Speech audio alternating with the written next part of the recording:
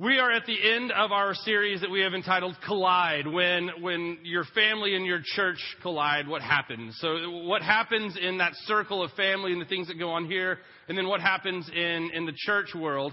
And if we collide these two things, what comes from that? And we've been focusing on Deuteronomy 6, the Shema.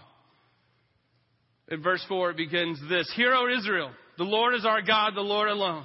And you must love the Lord your God with all your heart, all your soul, and all your strength. And you must commit yourselves wholeheartedly to these commands I am giving you today. Repeat them again and again to your children. Talk about them when you are at home and when you are away on a journey, when you are lying down and when you are getting up again.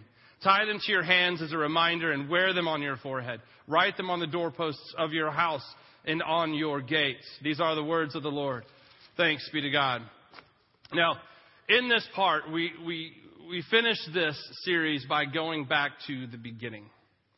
The beginning of this, it starts, Hear, O Israel, the Lord is our God. Hear, O Israel, the Lord is our God. Listen up, because we're going to talk about our God.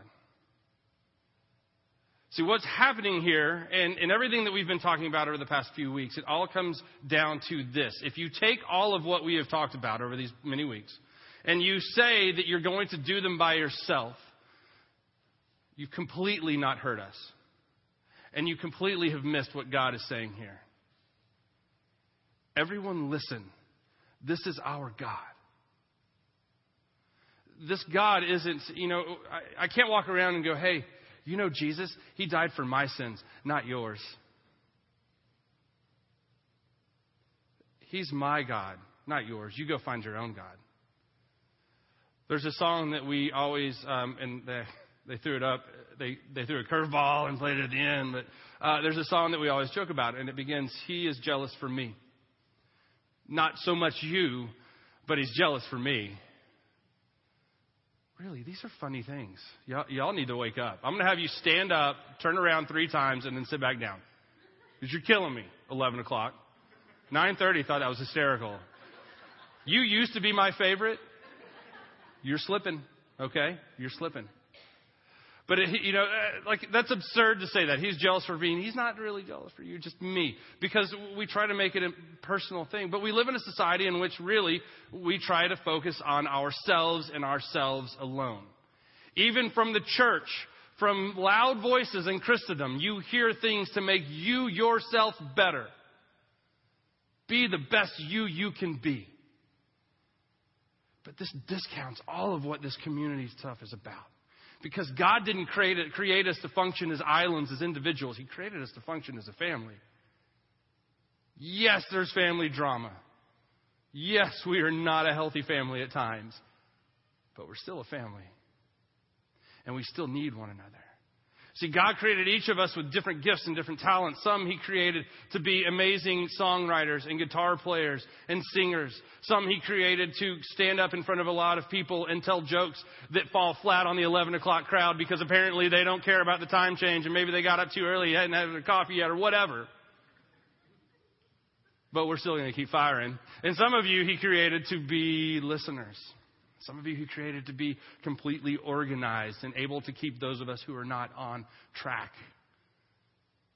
But what He did is He created all of us in such a way that we needed one another. That we needed one another to experience truly what it was like to be loved by Him. We've talked about this last week. We said we have to get into this rhythm of loving God and loving others. Loving God and loving others. Getting into a way of life where that just becomes natural to who you are. Who are you? What do you do? I love God and I love other people. Done. And the best way that we can learn how to do this is together. It's together. We have to have a community. Dinah Shelley is preaching down the hall, and we were talking about what we were going to say this morning. And I said, if I bet $100 on which one of us was going to quote Hillary Clinton today, I would have lost. Because I would have bet you. And she's not. But Hillary Clinton is famous for taking an African adage that said it takes a village. It takes a village to raise a child. And in truth, that's true. It really does. So this morning, here's what happened in the Crocker house. The time changed, and that's great, except, kids don't understand that there's a time change, and they wake up when they wake up, right? So Grace wakes up, and she's like ready to go, and I can't remember what time it was, but it was early. And Jenna's like, can she come in here and just get in bed with us? I'm like, yes, that's fine. So she came, and she got in bed, and she was quiet for a little while. But then she starts, grabbing one of us. Really, it was grabbing Jenna. And she starts going, teacher, teacher, picture, picture. Teacher, teacher, teacher, teacher. She knows it's Sunday. She knows we're coming to Sunday school. She's excited to see her Sunday school teacher. She wants a picture. What picture? We don't know. But this continues to go on for the rest of the morning. Now, Jenna is the saint that she is, lets me sleep in on Sunday mornings. And so she takes Grace out into the rest of the house and is subsequently going through this conversation again and again and again. Grace gets frustrated because we can't figure out what picture she wants. She can't tell us. She has very limited communication. And so she just keeps going, teacher, teacher, prepare, prepare. Then if we figure out what she wants and it's not a choice, oh no. Then she gets mad and she starts swinging. She comes into the bedroom where I am still under the covers, and she doesn't appreciate this. So she pulls the covers off of me and goes, Abba, Abba, which is for her to say up. Get up, Abba, Abba, picture, picture. Like, Grace, no, where's your mother? Go talk to your mother about this. I bet Mommy knows where the picture is. Go ask her. I might have said that this morning. I'm sorry. And so, she'll run off for a second, but she's right back because Jenna, I'm sure, is like, go ask your dad. And so we ping pong her back and forth. It's like a match. Who can last the longest? And I won today, because Jenna just hit her wall and it was too much. And Grace was starting to attack her. And so we put her in her room. And don't call CPS on us, but if you have a kid with special needs, then you can start talking to us about this. Periodically, for her safety, for the sanity of our entire home, we lock her in a room. We put her in a room, we lock her in there, she gets mad. How do we know this? When we go to open the door later, she has torn a magazine to shreds. She's smarter a lot of times than she wants us to realize. She understands that this is going to cause us more consternation when she goes in there. She takes her magazine with Princess Kate on the cover, by the way. Why would you destroy Princess Kate is what I'm saying. But she just rips it to shreds. And she's like, what? What are you going to do about it? We all know who runs this house, Mom and Dad. It's me. This is how our morning's going. So I get to leave because I have to come to work. And I'm like, love you. Let's say a prayer. Peace be with you. And out the door I go. Here's the thing, though, and I say this as a dad who has a kid with special needs because I know it applies to every child, but very intimately for kids with special needs and for families who have those children. We can't do it on our own. There's no way that Jenna and I could raise Grace on our own. We just can't. We don't have the physical capacity for it. We don't have the mental capacity for it. We don't have the spiritual capacity for it. On our own, if we were left to raise her, we probably would be divorced. We probably would be at each other's throats all of the time because it just gets that tiring. It's that hard. And so we know that it takes a village. So what happens when Jen arrives at church on Sunday mornings is she will usher the kids in. And I say usher the kids in. A lot of times it's by yanking and pulling and threatening to get Grace to go into the children's wing. But she goes into the children's wing, and it's there that people understand in our village steps up because people know who Grace is. And they see her coming. They're like, oh, let me take her. Let's go down to school. Come on, Grace. Let's go. And they know that Jenna at this point in the day probably needs somebody to step in between them. And so they come. And she goes to Sunday school. And most of the time, Jenna's at the 9:30 service. And she sits here and she worships with us and she hears the sermon or whatever. And then in between the services, somebody goes and gets Grace. And it may be Jenna. It may be someone else. But someone will go and get her. And then she comes back here. And we have Debbie Welch, who is our Grace Heralder. Grace Shepherd. Grace, Wrangler, I guess. And Debbie Welch is this amazing woman who sets up our communion stuff for us all the time. And she's usually wandering around back there somewhere. She may have Grace right now. I don't know where she is. But She does have Grace. She's out there with Grace, yes. If you saw, Grace was up here, and Grace had donut all over her. And she keeps trying to give me a hug, and I'm giving her the stiff arm. No, hey, you're sticky. I love my children, but they're kind of gross at times. And so she's up here, and Jenna is trying to worship, and Grace is not going to let us. So Debbie escorts her out because it takes a village. It takes people in our community, in our lives, to love God and love us so that we can experience the love of God. Later this afternoon, we have a baseball game. We've been playing fall ball, and I told you about this last week. We're at 4:30, right? Because I said it wrong last week. 4:30, sweet. 4:30, and Grace has been taking dance class. And Grace enjoys going to dance class, but again, her mother's been taking her, and it hasn't gone well very much over the past couple of dance sessions. So her sister's taking her today. Her sister said, "What can I do to help?" She asked Cindy Boynton this. "What can I do to help Jenna?" And Cindy goes, "Take Grace to dance class out in Helotes, Texas. Like, you have to cross loops to get out there is what I'm talking about." And so she is taking so Jenna can come and watch Corbin play baseball. This is just one day. This happens for us all of the time in our lives because we have this family of people, this village of people who love God so much that they're willing to put up with us. That they're willing to put up with the crazy show that is the Crocker family. Because it's a crazy show from time to time. On Friday, Daryl and I talked about this Shabbat meal thing that we want you all to start doing. To start hanging out with the people you already hang out with, but make it a purposeful evening. Gather together. Have a little prayer at the beginning, and then have a meal. Share a meal. Do life together. Friday night is when we typically do this. That's the Sabbath. And so this week, instead of having Shabbat, we had Shabbut. Because it was Halloween, of course. And so we had Shabbut at our house. And everybody comes over, and all the kids are dressed up because we're going to go hit the streets and, beg people for candy because that's what Halloween is all about. I never talked to you any other time of the year. Trick or treat. Sorry, I had a little bitter. I went to Bittertown there for a second. So the kids all get dressed up, and Grace was Elsa from Frozen. She was the only one I hear in the United States that dressed as Elsa. We're really, really proud of that. Corbin was Olaf, the snowman from Frozen.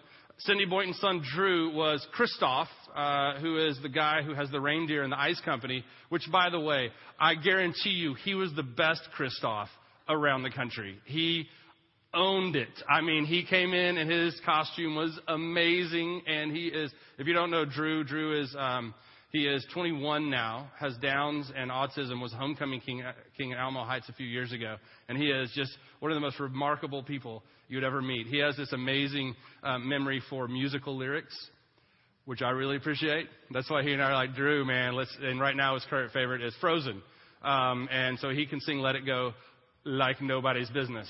But so we have this, and then we have Laura Ingalls Wilder, little Abby Smith. She's, the Smith family, they're very literary people. So, smarter than the rest of us. We go to cartoon TV show. They go literature wise, whatever. And then we have, a smattering of other people, but my favorite was, Yates Harris, who is this tall, if you know little Yates. And he was Nemo. He had this big Nemo fish, and he's just walking around, this little clownfish. And I kept going. I found him. Thank you. Finding Nemo. 9:30 didn't get that. Y'all you're making a comeback.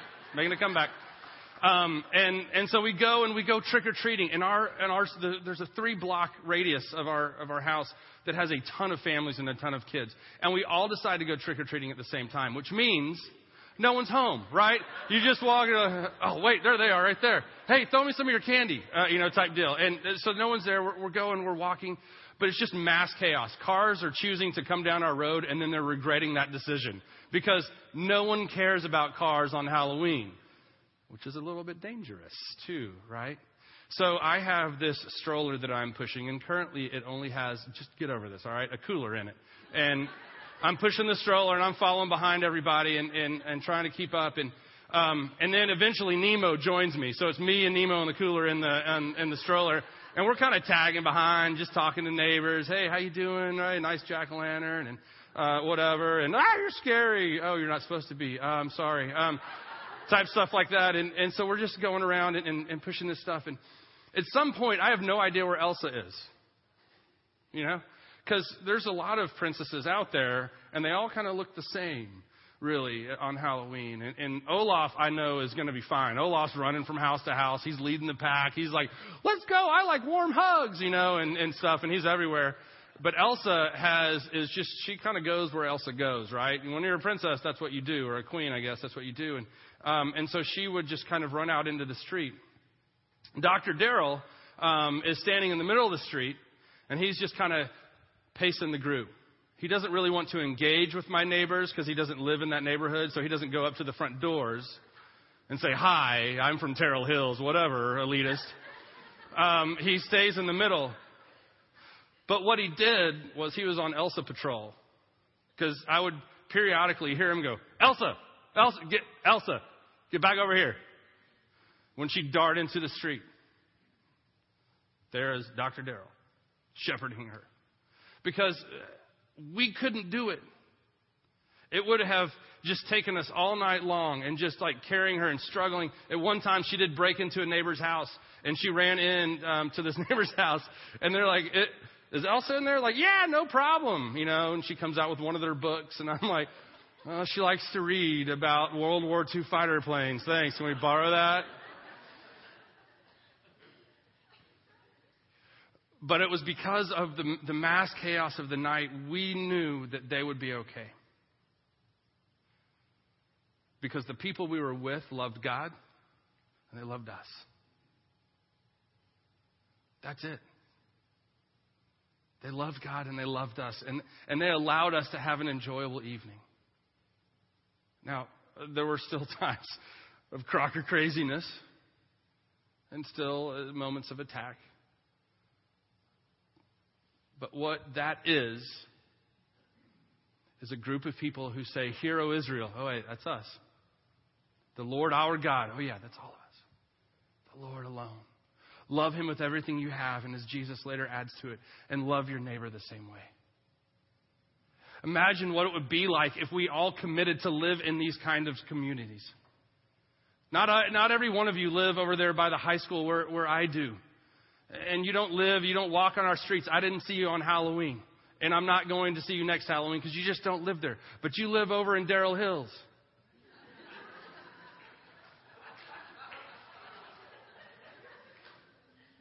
I wanted so bad for his 40th birthday to change that sign outside Terrell Hills and put a big D on it. Take a picture of it. Or you live wherever you live in Olmos Park, or you live over here by us on this campus. Wherever you live, you have neighbors, and you have a neighborhood, and you have a community that already exists there.